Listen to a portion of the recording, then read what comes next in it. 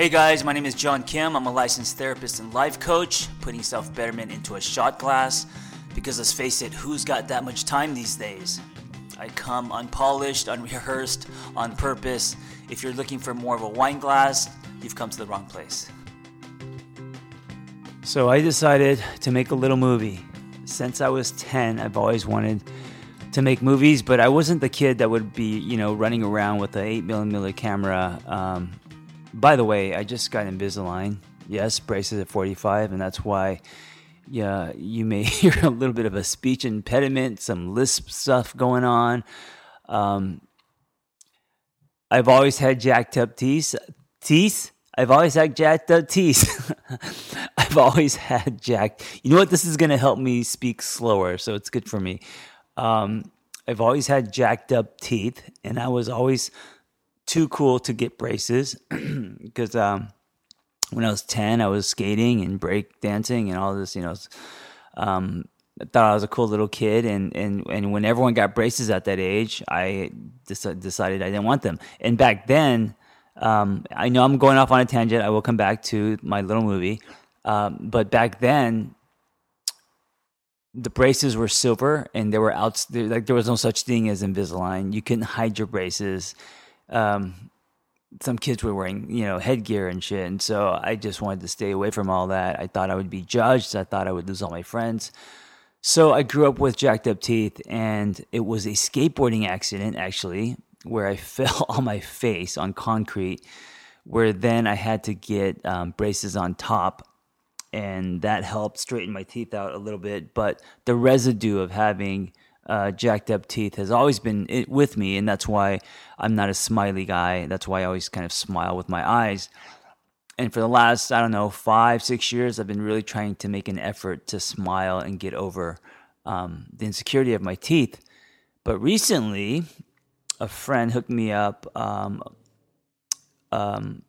with a dentist.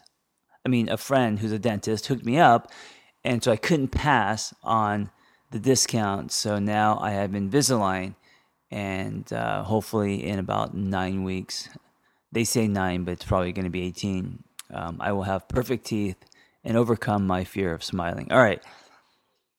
But in the meantime, you're going to hear a Korean guy who is all over the place with his speech and lisps everywhere due to the Invisalign.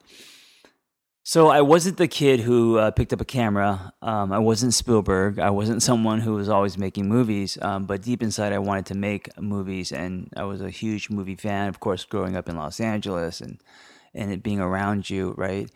So I studied screenwriting, and studying screenwriting was always a way into the movie business. Hopefully one day to direct something, right? That did not work out, because I'm a therapist and an author. But the universe has a funny way of bringing things back around. So I'm going on a book tour, my first one, in January, and I decided to document it, and I decided to make it a little documentary. I decided to make a movie. It feels right. I feel kind of called to do it. It didn't start off with me wanting to make a movie. It was more about, I'm going on this book tour. Let's see how many people I can reach. How can I give back? And since I've been documenting my life for the last 10 years, let's document it. And then from that, I decided, you know what? Let's just make it a documentary and see what happens, So it's a total, credit card, guerrilla, just hitting this pavement and shooting as I go. Not a big crew. There's only going to be, 2-3 of us. And I'm excited to see where it takes me, but I'm more excited in the creation process. And maybe that's what this episode is about. I talk a lot about being a creator instead of being in survival mode, right? And I think most of the world is in survival mode because of what they do, because they're stuck in jobs they hate, etc. Or maybe, relationships that they're not thriving in or feeling fulfilled, but they kind of are just there.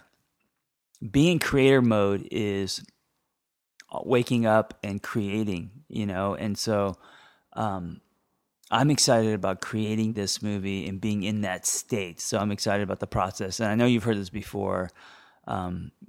Getting excited about the process over the outcome, right? The product.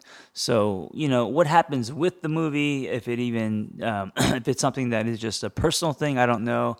I'm going to focus on being creative and shooting it. One of the things I'm going to do is make it a real time, quote unquote, documentary by distributing, posting weekly, hopefully, edited 10-minute pieces to show you all the behind the scenes and the struggles and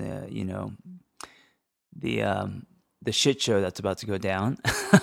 And I think for it to be a true documentary, instead of waiting to release something that is kind of edited and polished with an angle, like just start showing it now, and then when I'm done, I will edit it and also make it into take the breadcrumbs and make it into a feature or a docuseries. But for now, let's post and show while I go. And I think that, like, to me, that's what makes it interesting, right? Pulling the curtain back now instead of showing the product. I think that, to me, is like a true documentary to like documents as I go. So that's happening. I basically have my phone, a camera guy, a GoFundMe page with about $1,400, which will probably take care of the hotel at the most.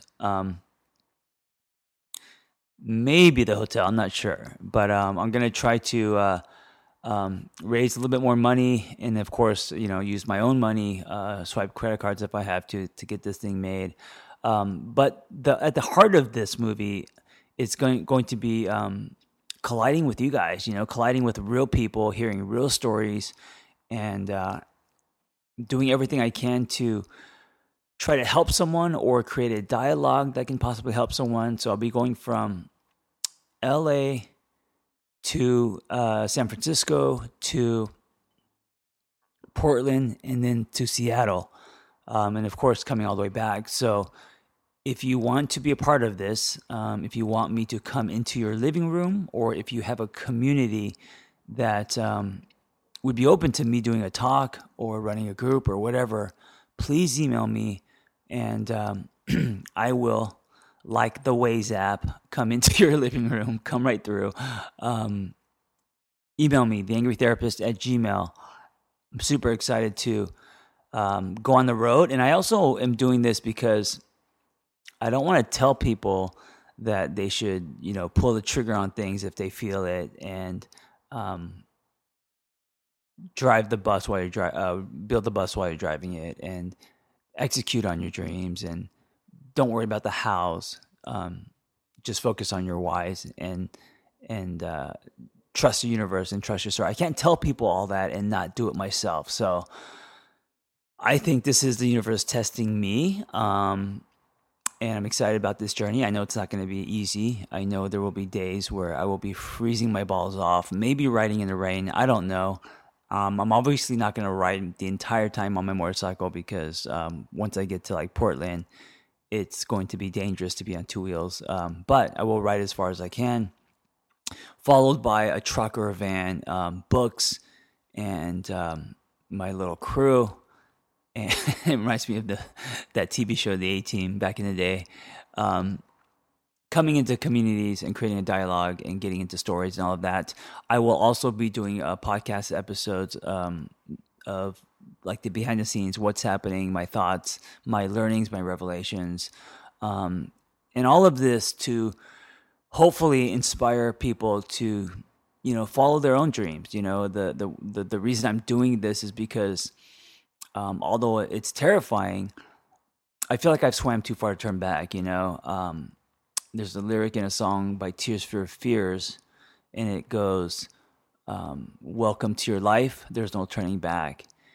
And it always hits me when I hear that lyric that there's the only way to move is forward, and that's going to take courage, and it's going to take risk, and you may not be happy with the outcome, but you can't give yourself a choice because, like in my case, what's the alternative to have this dream and this fire and this passion and just let it sit in me and allow fear to keep me stagnant, and I don't want to look back one day and think that I could have done more, or remember that idea I had where I could have made this little movie, but I didn't because I was too afraid. So I can't live that way, and I can't say that and not practice what I preach. So here we go. I'm actually shooting starting this weekend. And if you follow me, if you know what I do, I come unpolished.